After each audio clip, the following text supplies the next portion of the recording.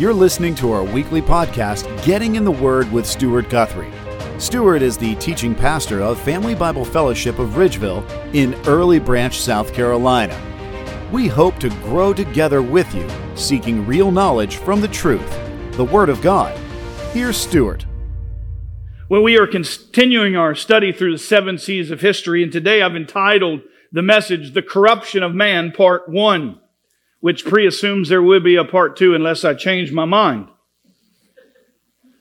Well, this 7 C's of history is something I didn't create. It's the graphic and the idea came from Answers in Genesis. And so, if you are reminded of what we looked at last week as we view this chart, there are 7 C's by which we are going to journey through, beginning with creation, corruption, catastrophe, confusion, Christ, cross, and consummation. And really, this is just an oversight of the progress of redemption by which God in His grace, from the beginning of the foundations of time, has brought us ultimately through all of these stages, and one day He will return. He's coming back. When, we don't know. But we can be certain that He shall return. And so last week, as we began our series on the 7 C's of history, we talked about creation. And we talked about 3 different aspects of creation in which we noticed that God, we first said, created for a period of time. We also saw that as we dove into this, that it was 6 literal days by which God created the world and everything in it, 6 literal 24-hour days. We also saw that He created for a purpose of order. He created us to be stewards over all that's on this earth and to be fruitful and multiply and fill the earth, to have babies. And then we saw, thirdly, the purpose of order, the perfect partner in which He created. We saw that God, from the very beginning of time, saw that Adam was alone, and He brought to Adam Eve. And here we looked at God's order and partnership and His plan that it was a man and a woman that were to be together, and that they were to be joined together as husband and wife. And we see that's the vitally important aspect of His creation as well. The two shall become one flesh. Gives us a great picture of Christ and the church as a covenant relationship. And today we're going to touch base on a different topic in which we have seen God's goodness in chapter 1 and chapter 2. And as we come into chapter 3, something happens that affects even us here this morning in 2022. We see while life seemed to be perfect in Genesis 1 and 2, we see there is sin that infiltrates the world in chapter 3. We have a time of order in chapter 2, verse 15, as Moses tells us that Adam was placed into the Garden of Eden, and there he received a wife, and they are living in an absolute perfect paradise, without sin, without suffering, without aging, and they are eternally living. Everything is perfect. With that in mind, let us approach Genesis chapter 3, and specifically we're going to dive into verses 1 to 7. He says this, "Now the serpent was more crafty than any beast of the field which the Lord God had made. He said to the woman, 'Indeed has God said, you shall not eat from any tree of the garden?' The woman said to the serpent, 'From the fruit of the tree of the garden we may eat. But from the fruit of the tree which is in the middle of the garden, God has said, you shall not eat from it or touch it, or you will die.' The serpent said to the woman, 'Surely you will not die. For God knows that in the day that you eat from it, your eyes will be open and you will be like God, knowing good and evil.' When the woman saw that the tree was good for food, and it was a delight to the eyes, and that the tree was desirable to make one wise, she took from its fruit and ate. She also gave to her husband with her, and he ate. Then the eyes of both of them were opened, and they knew that they were naked. And they sewed fig leaves together to make themselves loin coverings. Terrible something has happened like this. Let's start by unpacking these verses today. We see a division really in verse 1 that can be divided into two parts. The first division we see is the introduction of the father of lies, verse 1a.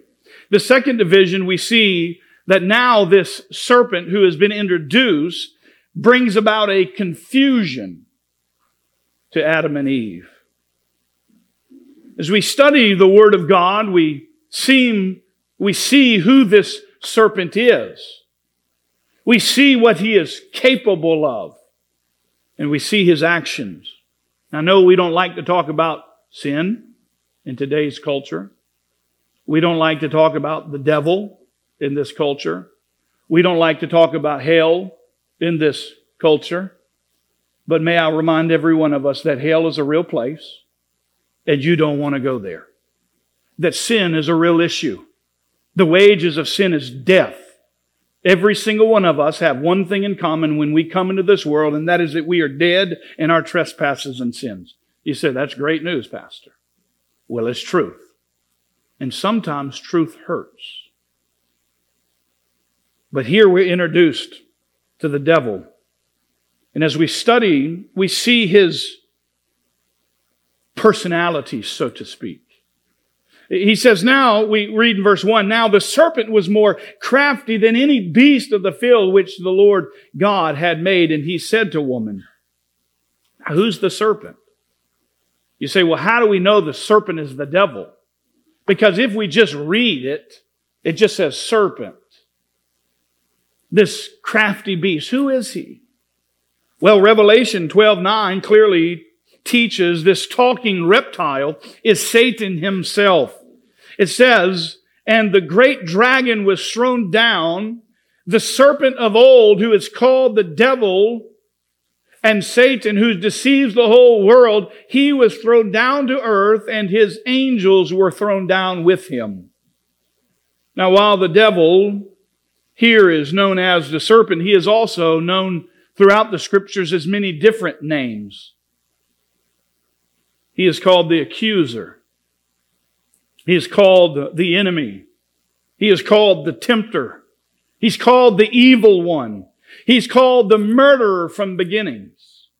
He is the father of lies, and that is what Jesus calls in him in John 8:44 when it says, whenever he speaks a lie, he speaks from his own nature because he is a liar and the father of lies. He is the prince of this world. He is the God of this world. And in verse 1, Satan is called the serpent. So we have the introduction of the devil in the first part of verse 1, and it's very clear that it is Satan. The second part of verse 1, we see this personality, so to speak, of the devil. We see that he is crafty. He is creating delusion or confusion. He's creating chaos. And he begins not with a statement of declaration, but with a devious question. Most of the time, the devil doesn't come out and say, God is wrong. That would repel too many people. Rather, what we see is his method is to cast doubt on the very Word of God. We do this in our day when we want to go after somebody. We may not call their name, but we can certainly make known the error of somebody without ever calling their name, can't we? That's what the devil's doing here. He's casting doubt on what God has said, what He has spoken. And so we see the devil speak. He deludes the very Word of God. And so the devil says to the woman, "Indeed, has God said, you shall not eat from the tree of the garden?" We have a first-hand view of the tactics of Satan. And listen, his tactics don't really change that much. Because if he can convince you that God's word is wrong or confused, he wins. But that's his tactic. His great deception is to twist the living word of God to bring about doubt in us. If we were to ask the same question today in our society, the devil may not say, "Has God really said?" But maybe he will ask the question, "Are you sure that God's not okay with you having sexual relations with that person before marriage? Are you sure that's what God said in His Word? Are you certain that's what He meant? Surely it looks okay to do this or that. It doesn't really hurt anybody else. That's between you and somebody else. God wouldn't want you to be unhappy, would He? It's okay to fudge on your taxes. We give a lot of money to the church. Assuming you do give money to the church. That's another lie the enemy's brought in. How many of us rob God of what is His? You do realize you own nothing. You are only a steward of what God has entrusted to you. And some have bought the lie that is yours.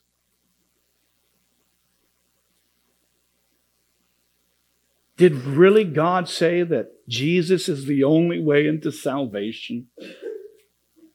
Really? Out of all the other religions in the world, Pastor Stuart, are you sure that's what God said? Are there not many roads that lead to heaven? All of the roads that going up to mountain lead to the same God. Surely you don't believe that Jesus, the gospel, is the only way to salvation. Surely God won't send you to hell.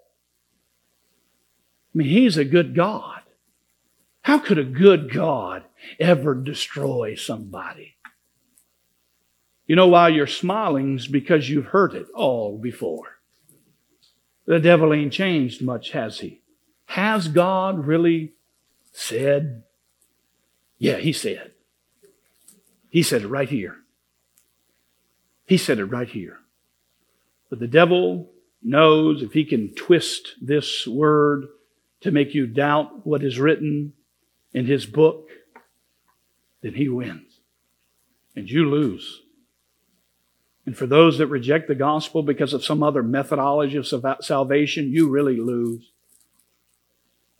Because you will live eternally separated from God in a place called hell, which is a real hot place. Eternally. Eternally. That's a long, long, long time. And when long time is done, said long for a universe of eternality, it is still a long time. Hear me this morning. There is a great lesson for us to learn from the passage today as we seek to see Satan work here in the garden. We clearly see his methods, his way of deception, and we now have a knowledge of how the enemy can attack. That's good news. That's good news. We want to know the enemy's game plan. Don't you? I mean, I've never been in war, but if I'm going into battle and I'm fighting for my life, I'm going to take any insight I get from the enemy's camp to know what they're doing so I don't die. Listen, if we were to play a football game, and I'm on defense and you're on offense, my objective is to know your game plan so I can know which way you're going with the ball. I hear the GOAT is retiring this year. But what's amazing is how knowledgeable these men are of the game of football. Those men can see the setup of the defense and know they can't go that way, and so they call an audible to go the other way because the defense is on top of what's fixing to happen. Listen, the game is this. If you can understand where the enemy's going and what he is doing and how he is working, you will have a greater opportunity to stand against the schemes of the enemy. But too many of us are walking around in this world aimlessly and blind, and we're not even considering the devil and what he is doing, and we forget that he is the God of this world. And for many, he's winning. But for those in Christ, we win in the end. But nevertheless, we need to understand and see. We learn best when we understand the enemy's schemes. We learn best from failures. We really learn well from others' failures, don't we? But here God has given this word to us, not only to give us this account, but to give us a clear teaching of the enemy's game plan.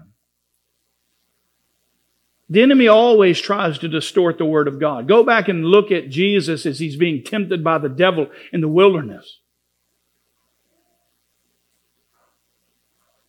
Listen, I found it very interesting that the serpent here approaches the woman. As I read this, I have to ask myself the question about that text. Why? Why approach the woman? This is by no means a chauvinistic idea. He approached the woman. It's what it says in the book. So don't we need to ask the question, why did he approach the woman? I think it's a great question. It's not that the woman's stupid. It's not that the woman isn't equally valuable. It isn't that she is incapable. But there's got to be a reason he went after the woman rather than the man. If we simply look back at chapter 2, verse 16, we have an account of God giving the command or the order in the garden. He says here in Genesis 2, 16 and 17, then the Lord God commanded the man, saying, from any tree of the garden you may freely eat, but from the tree of the knowledge of good and evil you shall not eat, for in the day you eat of it you will surely die. Not you might die, or it might be possible that you die, or, no, you're going to die. So we have God speaking to Adam. Not Eve, Adam. The man. The leader. The head. Woman hasn't come into the picture yet. So she doesn't hear the command of God firsthand.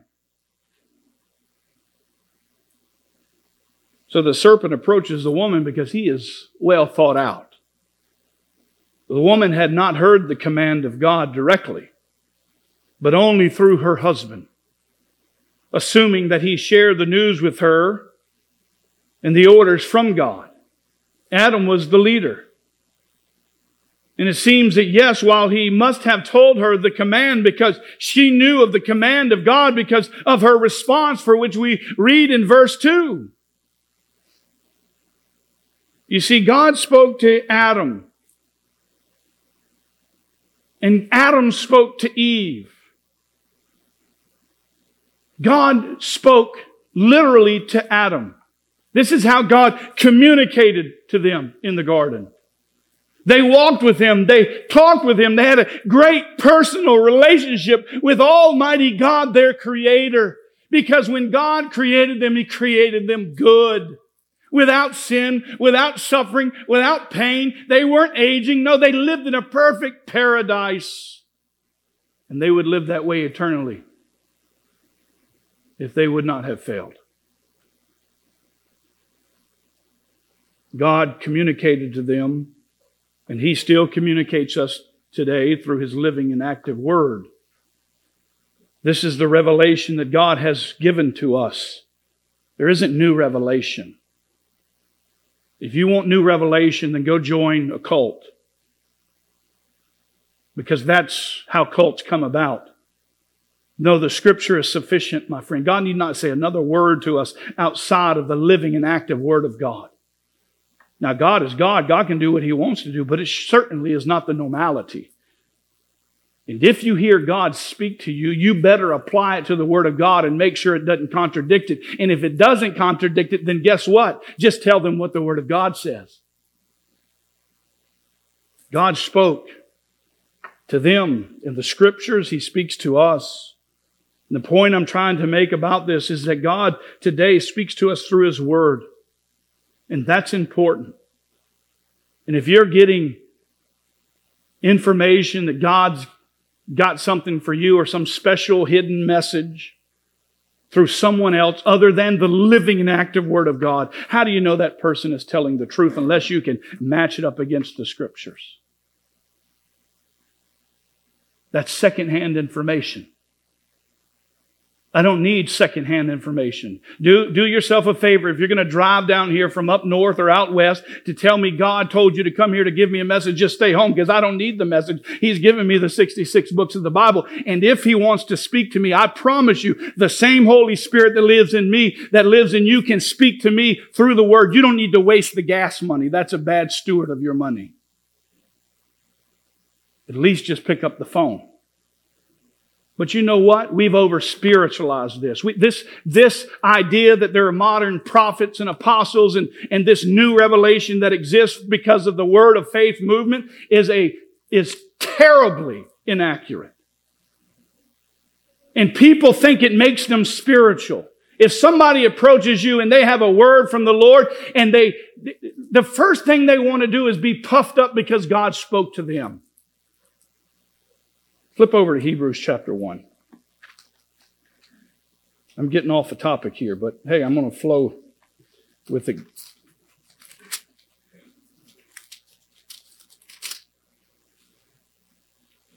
Hebrews chapter 1, verse 1, God has spoken long ago through the fathers and the prophets in many portions in many ways.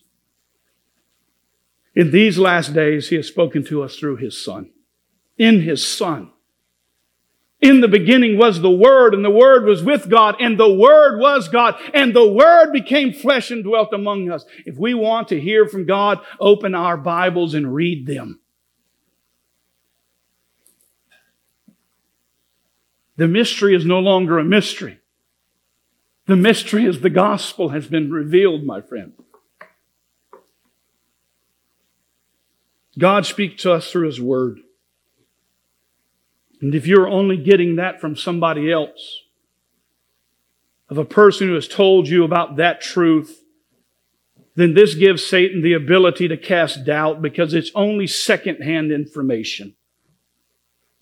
But if you get the words of God from the Word of God for yourself, and you are pouring into it, and you're studying it, and you're living on it, and you're feeding on it, living by it, it is much harder to convince or to distort that which God has said in His Word, because now you have seen with your own eyes the truth of God's Word, and you have hidden it into your heart.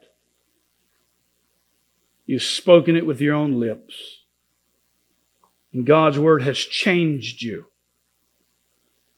It's then, my friends, you can stand firm on what God has said and trust what God has spoken. And so when someone comes along and gives you a teaching other and outside of that which is not in the Word of God, you can say, no, sirree. I studied the truth. And that, my friends, is a lie. Now, we have this idea that we can't agree to disagree on non-salvific issues in the Scriptures. That's not what I'm talking about. I have dear brothers who are Pentecostals, who believe that Jesus Christ is the only way in the salvation. We may agree to disagree on the miraculous gifts of today, but what you ain't going to do is convince me that you can work your way into the kingdom of God. What you ain't going to do is tell me there's another avenue by which one can get unto heaven apart from Jesus Christ. We have to be standing on the truth of God's Word, first-hand experience. The only way we can do that is to be a student of the Word. But let's just be really honest this morning. Some of us haven't even opened our Bible since last Sunday. And some ain't even looked at it since then. And some don't even have a Bible in church. To whom much is given, my friend, much is expected. Do you realize there are people across this globe who don't have the privilege of the Word of God in their very own language? And we have it in 50 translations. Yet we don't read it. Listen, God likens His Word to milk, to honey, to meat. Why? Because we need to feed on it, lest we become malnourished. There is a famine in the land, and this is the Word of God. There is a famine, my friends. Don't be that person. My encouragement is to be a student of the Scriptures and work through those difficult things. Because we need to. It's important that we get the Word of God from God's Word. So that we can say, no, that's not what God's Word said. God said this. He said, from any tree of the garden you may freely eat, but from the tree of the knowledge of good and evil you shall not eat, for in the day you eat you will surely die. Is that what Eve said? No. No, that's not what she said. She said a little bit of that, but she added a little more, didn't she? We must not live on bread alone, but on every word that proceedeth out of the mouth of God. God's Word remains, it's steadfast, it's irremovable, my friends. And Eve didn't have firsthand information from God. She never heard the command directly from God. And it shows because her herself twisted the very words that God spoke to Adam. Did Adam do a good job of leading? No. He failed. As the husband, he failed. And we know he failed because he was right there beside her. He should have karate kicked the serpent. He should have cut the head off of the serpent somehow, some way. He should have protected his wife. But he abdicated his responsibility which God had given him.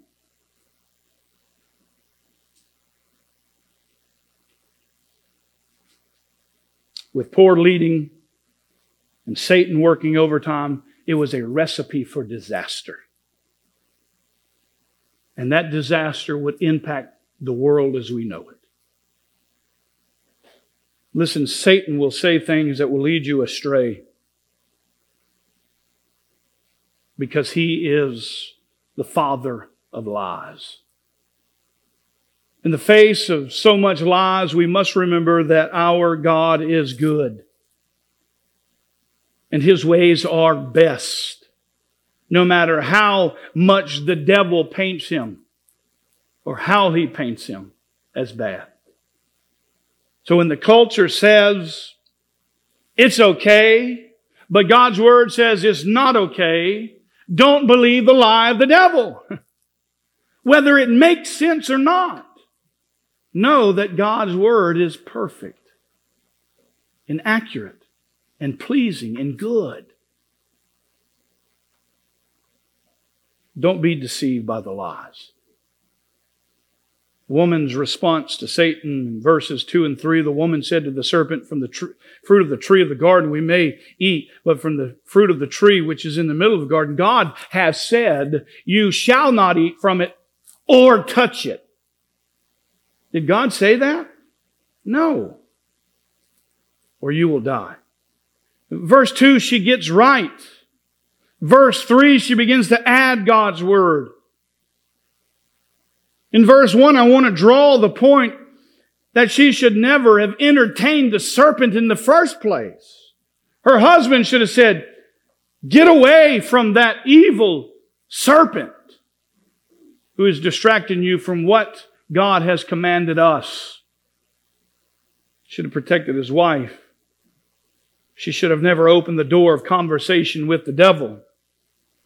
Many of you don't need to open the door to the Mormons or the Jehovah's Witnesses because you're not prepared to stand on the battlefront to fight against that cult, those cults.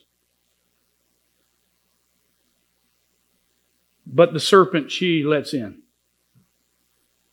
And the serpent plants a seed of doubt, a seed of confusion. And when a seed is planted, it's just a matter of time before it grows and sprouts and gives life. Has God said? We all know that this is not what God said because we have the full counsel of God's Word. We have the teaching of Scripture before us.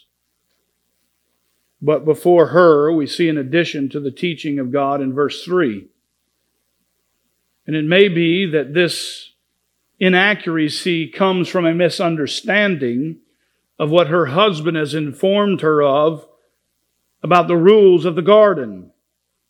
Satan has twisted what God has said, and he takes one restriction that God intended for good and makes God to be out bad, because here we see this conversation with the devil adding to the statement, you shall not even touch it. Oh, it's good, isn't it? It seems good, doesn't it? I mean, if you can't eat it, you shouldn't even touch it, right? There's some legitimacy to that. It must be better that we show the devil not only should we not eat, but we shouldn't touch it either. We better not play with God's commands. She has great intentions, maybe, but I think Eve starts to give way here. When we are put under pressure, we say things that we normally wouldn't for the sake of defending ourselves or God. She could have been trying to defend God here and really didn't have to. Because God's words, either spoken in the Old Testament or written in the New Testament, listen, they need no help. They need not our defending them.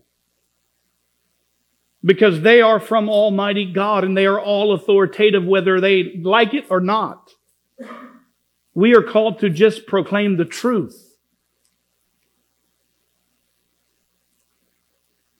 The reality is we need no help, no defense, because ultimately the Word of God is from the Creator of heaven and earth. He is the author of salvation. And thus we can take His Word in plain sight as all authoritative. And thus we just need to speak the truth and let the truth fall on whom it falls, and trust God that He's going to give ears to hear and eyes to see and hearts to be changed. We need not defend Almighty God. Don't add to the Word for the sake of God. It's reliable. Without your or my help, let's just simply speak the truth. So woman answers back to the serpent. And then the serpent goes in for the kill with another address in verse 4. The serpent said to the woman in reply, surely you will not die. First, he cast doubt. Secondly, he cast complete deception. Here, Satan is now speaking against God's words. Satan is calling God a liar. He is calling Him untruthful. God says, in the day that you eat, you will surely die. And here He says, surely you will not die. We see this today like never before. A culture is like the enemy, is like the devil. Listen, if someone is telling you that which is contrary to the Word of God and saying, surely you will not die, they are a liar and the truth is not in them. And their father is the devil. They want to twist the Word of God so that it falls palatable and acceptable to the culture. God said, in the day you eat, you will surely die. And that would come to pass. And it will come to pass for you and for me as well. Listen, many times we twist the Word of God to make them fit into our lives. We're all very capable of doing this. To fit our plans. To fit our desires. And when we go out and we make the word of the Lord something other than what He intended, we are like the devil calling God a liar. We say that His words are not true. And by doing that, we claim to be our very own little lowercase g God. The ultimate problem is that we have a low view of God in today's society. Surely you won't die, the devil said to Eve in chapter 3, verse 4.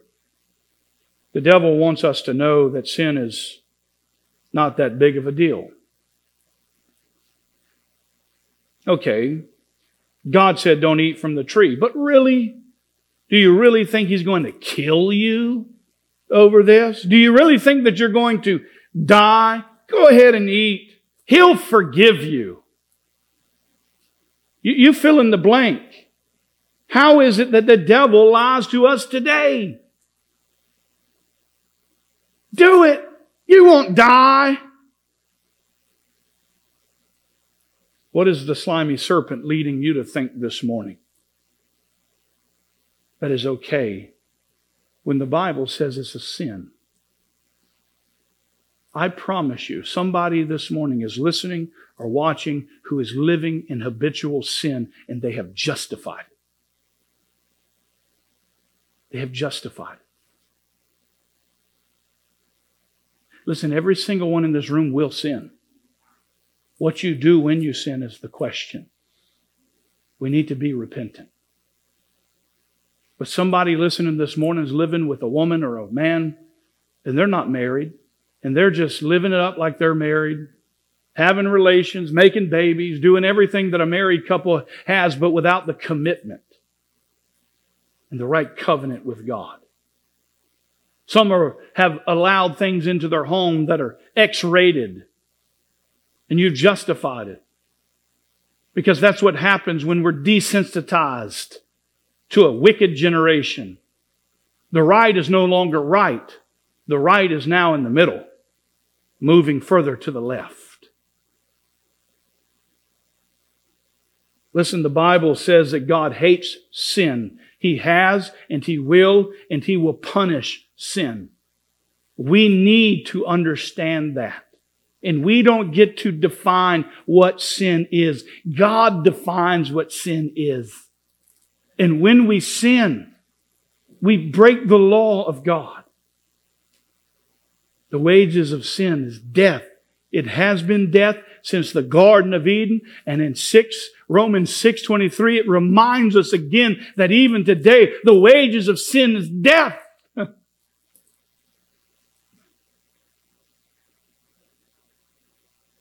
But the free gift of God is eternal life in Christ Jesus our Lord. So you earn your sin. You go to work, you work 30, 50, 70, 80 hours a week, however many it is, and you get paid on Fridays typically. You earn that wage. The Bible says the wages of sin is death. And in the old terminology of Mark Mansell, anything you say, think, do that makes God cry or makes God sigh is sin. Disobeying anything in the Word of God is sin. From the smallest to the greatest, the tiniest little sin is enough to send you into eternal separation from Almighty God. We stack sin on certain levels, don't we? Oh, that's okay. God understands. But now I can't do that. That'll put me in hell. How do we justify? Who becomes the weighing scale of that? No, all sin. Sin is sin. Sin is the Greek word is hamartia. It's an archery term. Here's the deal. The Bible says, for all have sinned. The archer's job is to draw back his bow and hit the bullseye. Sin, hamartia, it simply means you've missed the bullseye. You've missed the mark. And the Bible says we've all sinned. All means all in the Greek. And in English it means all. In redneck terminology, everybody has sinned and fallen short of the glory of God. You may compare yourself to some righteous guy. some religious leader. But nevertheless, God is up at the ceiling. And in order to get to heaven, you must be as righteous and perfect and as holy as the Lord Jesus Christ. Those people, those humans are not your standard of righteousness by which you are judged by. You and I are judged by the righteousness of Jesus Christ. The devil is a liar, my friends. And there is no truth in him. And he has one intention, that he comes to kill, steal, and destroy. Because that's what's going to happen to him in the end.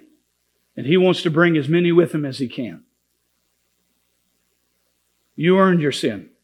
I earned my sin. Don't believe the lie. Whatever you're being told this morning is okay and God says is wrong, it's wrong. I don't care who tells you what. I don't care if your mama says, it's okay, honey. It's okay. You were born this way. No. That ain't how God worked. God is not a respecter of men. God is God, and God determines truth, and we don't get to manipulate that based off of our uncomfortable circumstances by which we find ourselves. Because we're scared we're going to offend somebody. We would rather someone die and go to hell rather than offending them. That's how sick and perverted we have become as a nation, as a world. Listen, if there's some friend that's told you this is good and God calls it evil, listen, it's evil. Don't buy the lie. They are direct workers of Satan himself, and they will lead you in the way of the serpent. And they will tell you what makes you happy. They will tell you, you deserve it. It's owed to you. Somebody said that the other day. Yeah, this happened. Well, you deserve that. I said, excuse me, friend, but I deserve hell.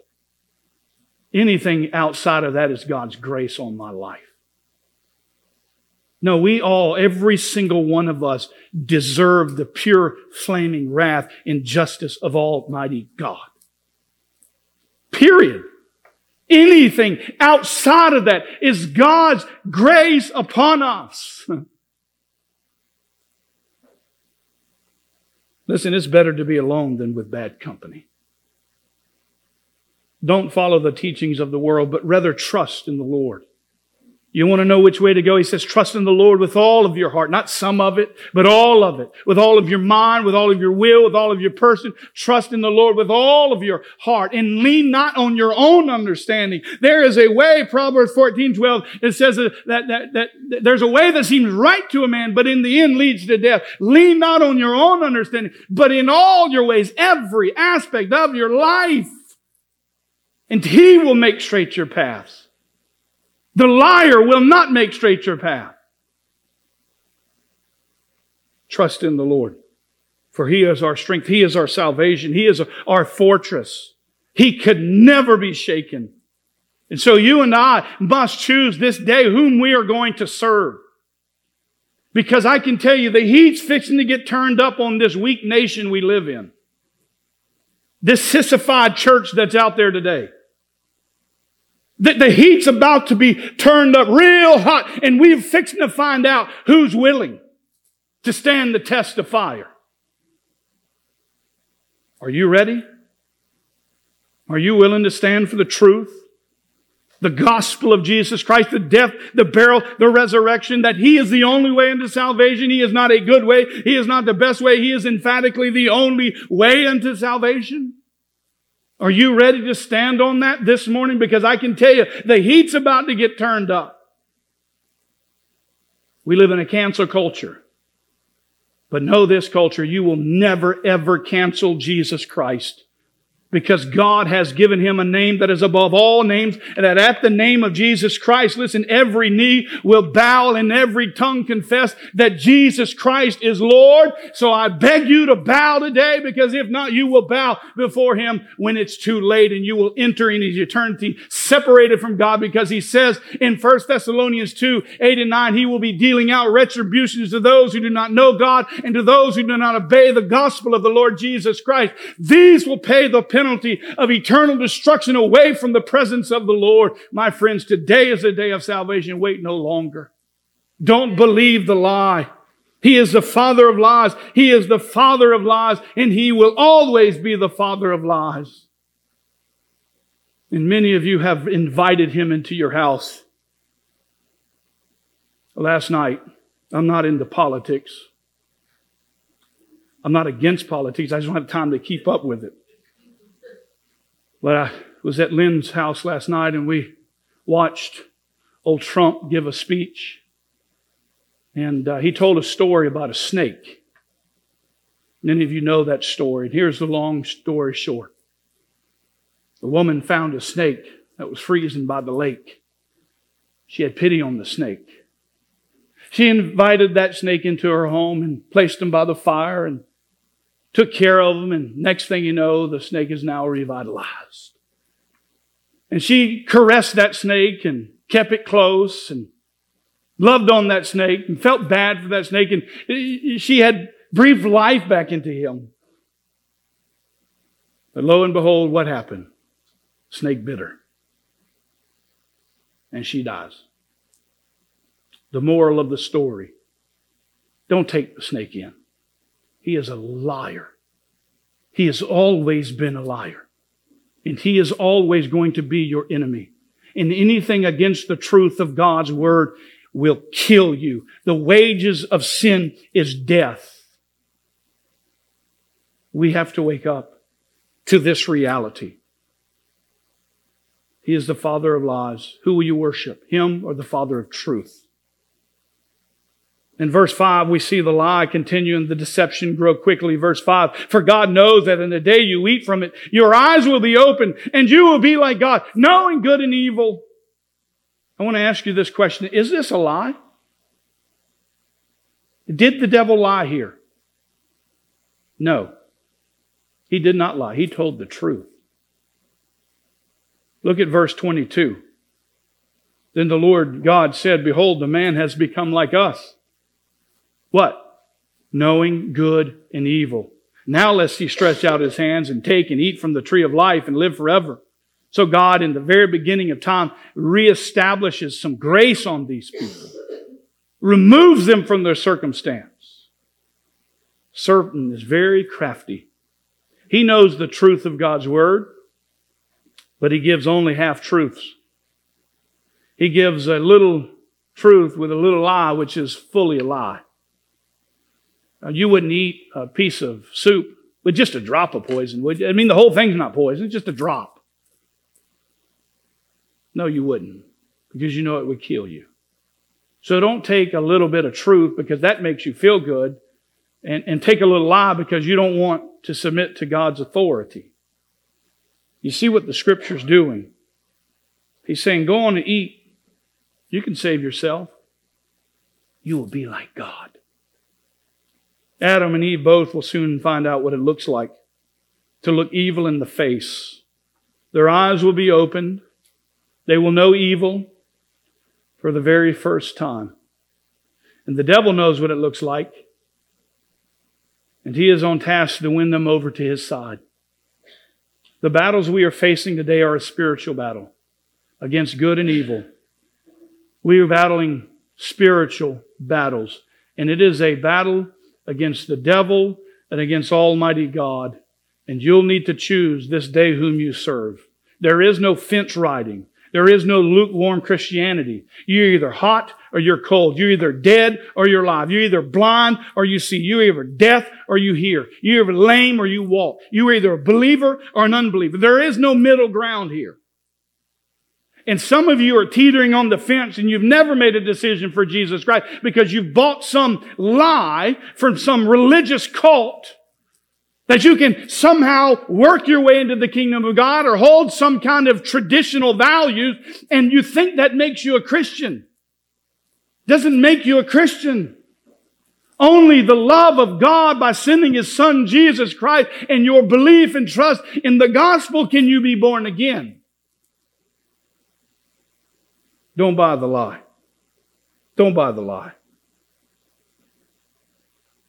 You can't save yourself. Adam and Eve thought, maybe we can be like God. They'll soon find out what it looks like. He was convincing Eve that she should sin and that it would actually offer her freedom. Is that common today or what? Now, if you'll just do this, you'll be free. It'll be okay. You'll have joy. You'll have peace. Peace.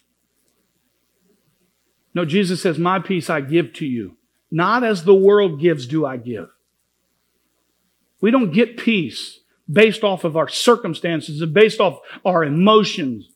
Our joy is fickle. It's like a roller coaster. We're happy one second and we're down another second.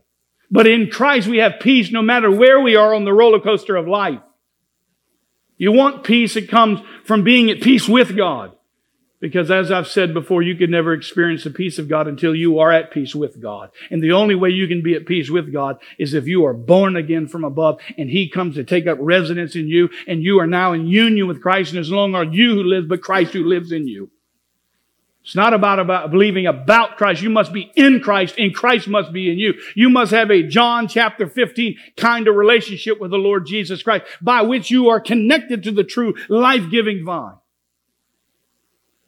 That's what the Lord wants. But yet here we see the devil, he's convincing Eve, oh, your sin will let you be free. He's still telling this lie today. Go ahead. Quit. You'll be fine. You'll be happy. It's greener on the other side. Did God call you there? Did God call you there?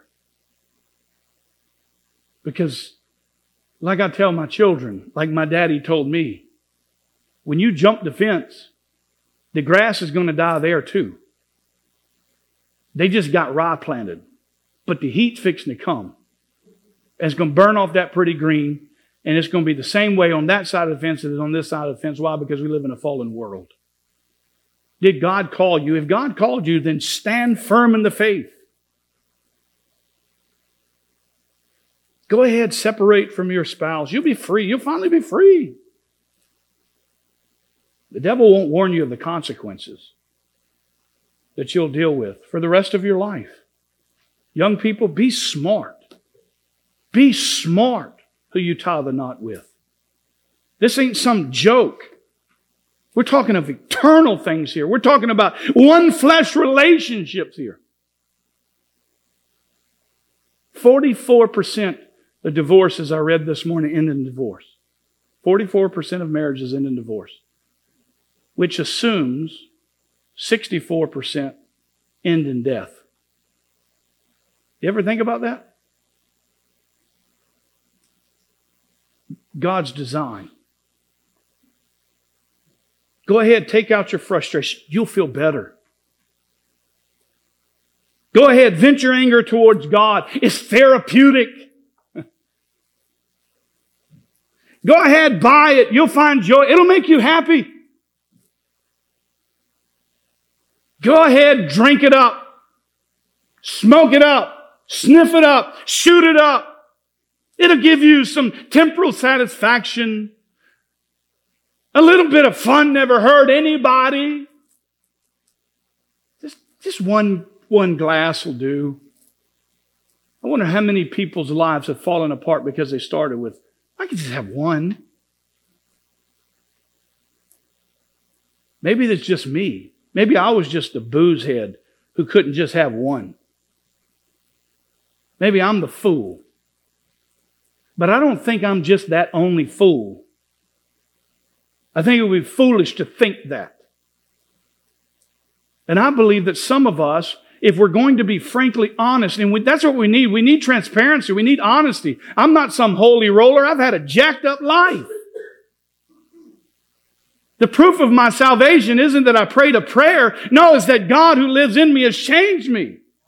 I don't have those same desires. I'm a new creation in Christ. The old things have passed away. Behold, the new have come. Doesn't mean I don't have the desires for those things anymore. But some of you have started habits that have led to drunkenness.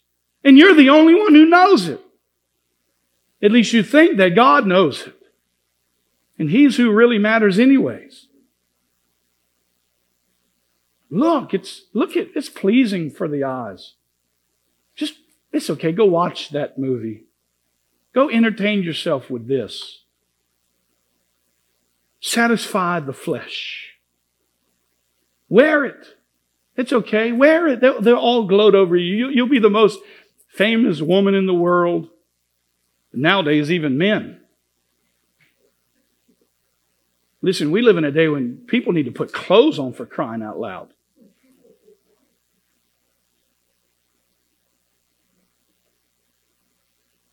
That sin isn't as bad as what they make it sound. That's not really sin. They've justified that scientifically now. God wants you to be happy, do it. Listen, they're all lies, my friend. Sin will never make you free. It will never make you happy. It will always bind you and enslave you to a lifestyle of unrighteousness. And you will be working right alongside of the father of lies. The devil offers Adam and Eve good things. He offers them liberation. He offers them freedom. He offers them knowledge. He offers them life. But what do they get in the end? They get shame. And in the end, they get separation. And in the end, ultimately, they get a new nature. And that nature is death. It's death. You will surely die. And when they ate, death came upon them. When the woman saw that the tree was good for food, and there was a delight for the eyes, and the tree was desirable to make one wise, she took and ate from its fruit.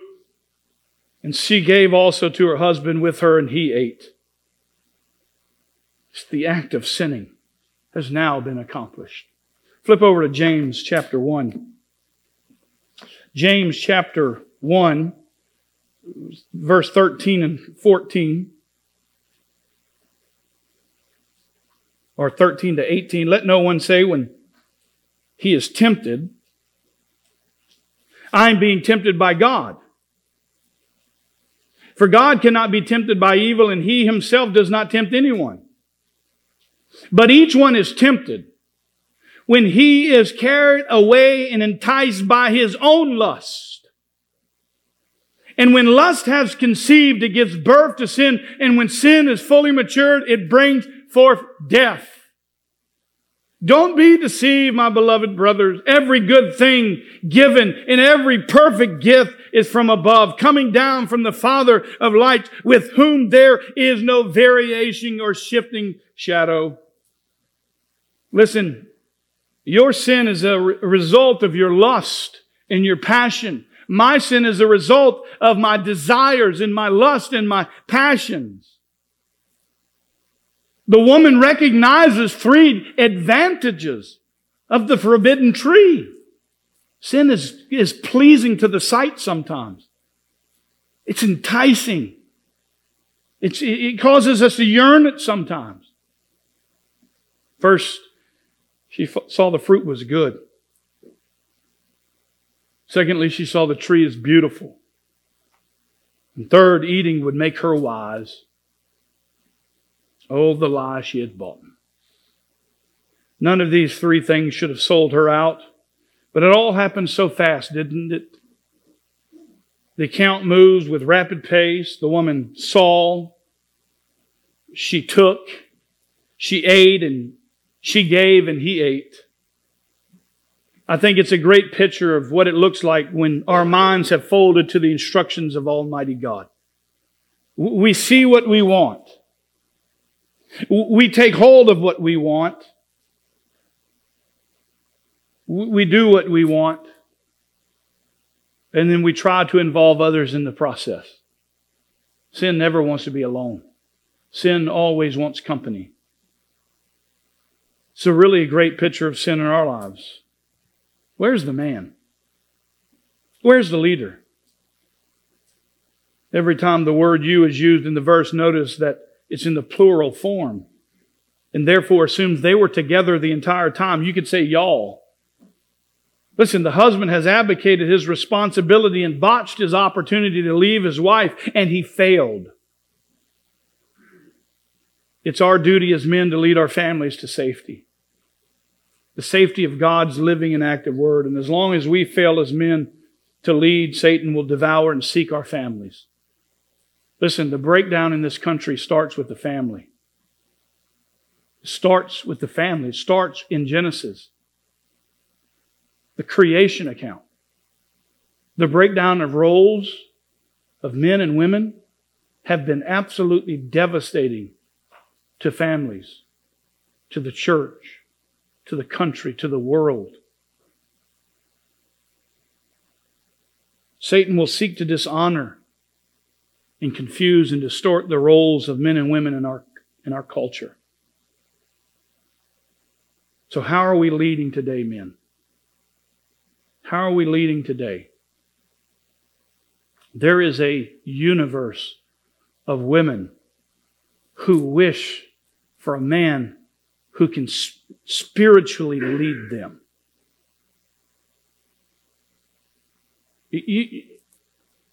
Raise your men to be godly men for the sake of my daughters. I need my daughters to marry godly men. You need your daughters to marry godly men. And we need our women, for crying out loud, to be women. There is no greater call for the woman than to be who God called you to be. But the devil has slid right in and confused the chaotic world we live in. And we got women abdicating their responsibilities to lead their families, their children. They're selling off their children for vocations, and they wonder why our kids are walking away. And it's devastating. Okay, you have a bunch of gold stars on your coat. They'll bury you in that coat. They'll bury you in that coat. And when you get to heaven, you will give an account for how you accomplish what God has called you to do. So I'm sorry if that offends you. But you know what? I am tired of watching a nation fall apart because we have abdicated our responsibility as men to be men, and we've given over that role to women. God has called the women to be what He has called them to be for the glory of God. Now, not every woman is married. There are single women. What are you supposed to do? You are to honor God with your life. Serve the Lord with your life. If you're married, your job is to honor your husband, to raise your children in a godly home. Stop sending them off to Roman's palace and wonder why they turn out like Roman. This 2022 is a different world, my friends. I mean, I graduated high school in 1997. It was pretty bad. It's real bad now.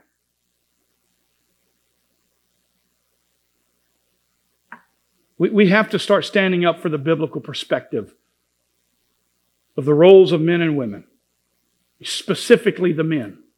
Because if men are doing what men have been called to do, I believe the women would fall in line.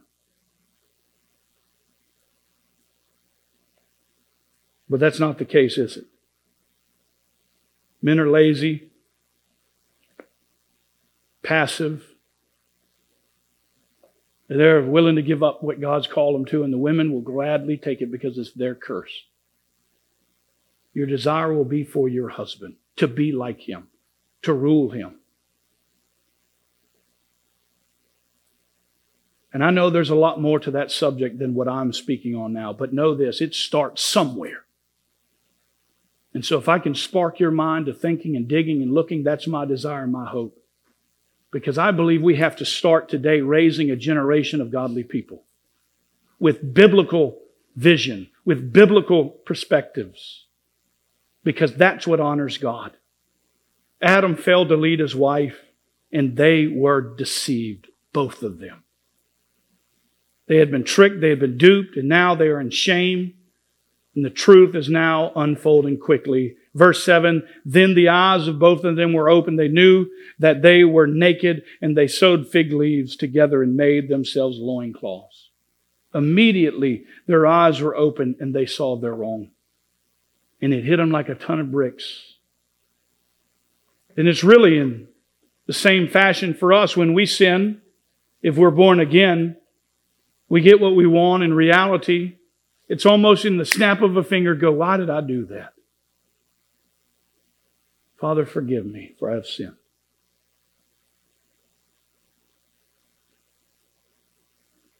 We need to admit that we've sinned against a holy and righteous God. They instantly knew they were naked and they had lost their purity. And just as fast as they sinned, they clothed themselves because they saw their need to cover their bodies. And here we have the first attempt of modesty. But man's best attempts failed to meet God's standards. They dressed themselves in fig leaves and made for themselves loincloths, but because they were afraid, they now knew they were unclothed. But verse 10 says, He said, I heard the sound of you in the garden, and I was afraid because I was naked, so I hid myself. Who told you were naked? So in verse 21, we see that God was not satisfied with Adam and Eve's attempt at modesty. And so in verse 21 of chapter 3, he says, and to Adam, also to his wife, did the Lord make coats of skin and clothe them. From the very beginning of time, death had to happen so that man could be clothed. Something had to die in order to cover them.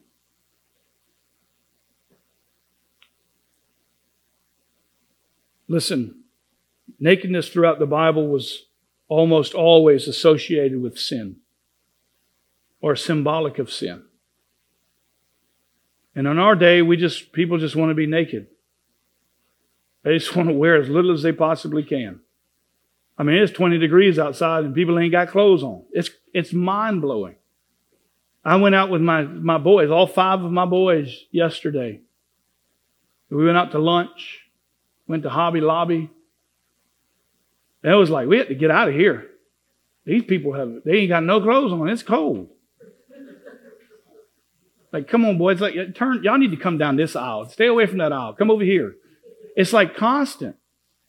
Why? Because we've entered a generation that just wants to be naked. But when we understand the dynamic of the idea and the culture, it's distorted. God cares about how we dress. If He didn't, He would have left Adam and Eve wearing fig leaves. I mean, who said that was wrong? I mean, they probably had a good outfit on. But God said, no. That ain't modest. This is modest. Cover yourselves.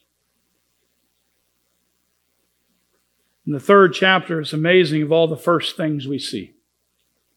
We see the first impersonation, the first conversations. We see the first temptation. We see the first explanation. We see the first violation. We see the first infiltration. And lastly, the 7th, we see the first realization of sin. This was a true paradise, my friends. Genesis 1 and 2 are God's design in a perfect paradise. But coming to 3, we see the corruption of man. And as man and woman ate that forbidden fruit, Adam and Eve died in that moment. Now, did they die physically? No, obviously they did not die physically, but they died spiritually. And unless corrected, they would die physically, eternally, away from the presence of God in a place called hell. And that's why I had Tony read Romans. Because we need that reminder that death spread to all men because Adam sinned. God didn't approach Eve. God approached Adam. We are told the sin had infiltrated humanity because of Adam. All because of one foolish act of rebellion, they lost everything. Adam and Eve lost their innocence. They lost their dignity. They lost their home. They lost a wonderful, perfect relationship with their Heavenly Father, who spoke with them and talked with them and walked with them. And the reason we are the way we are, diseased, discontented, disobedient, disappointed, disjointed from God, is because each one of us has inherited this sin nature and a death sentence because of Adam's sin. But the God of the Bible, the Lord whom we worship, the King of salvation, the King of grace, the King of mercy, even in the midst of corruption and rebellion, God has a plan of redemption. God has a plan of forgiveness. God has a plan of grace. Oh, but know this, it does not come without a cost. And that is the cost of His Son giving up His life, a ransom for many. He makes a way. Has your marriage been broken? Listen, God is a God of forgiveness. Have you looked at things that dishonors God? Listen, God is a God of grace. Have you spoken false witness about a friend for the sake of yourself? Listen, God can forgive. Have you lied to someone? God can forgive. Have you cheated?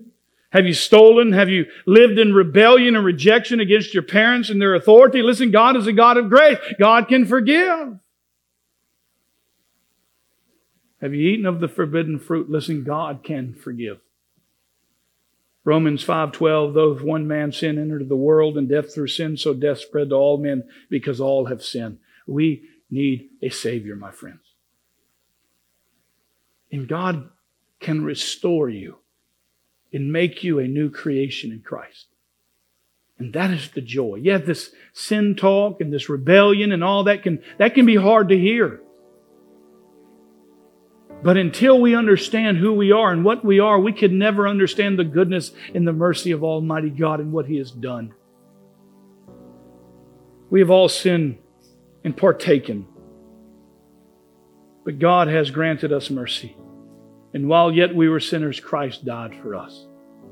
He who knew no sin became sin that we might become the righteousness of God in Him. The Bible calls you this morning to repent, to believe the gospel, to admit that you have done wrong, and trust that God sent His Son to be the perfect sacrifice that you might be covered in the blood of the Lamb. So what is it you are putting your faith in? To be restored. Because we need to understand we've all sinned. But we have a Savior. He wishes that none would perish, but that all would come to repentance. Let today be the day of salvation. Call on Him today that you might be saved and forgiven by God's grace. Shall we pray? Hey, we want to thank you for joining us on our program today. We pray that you were challenged, encouraged, and hope that you will stay connected with us for the weeks to come as Pastor Stuart walks us through the book of John. If you don't have a church home, Pastor Stuart would like to personally invite you to join their worship service at Family Bible Fellowship in Early Branch, South Carolina. They meet each week at 11 a.m. For more information about the church, visit them at familybiblefellowship.org. Thanks again for being with us, and have a great week.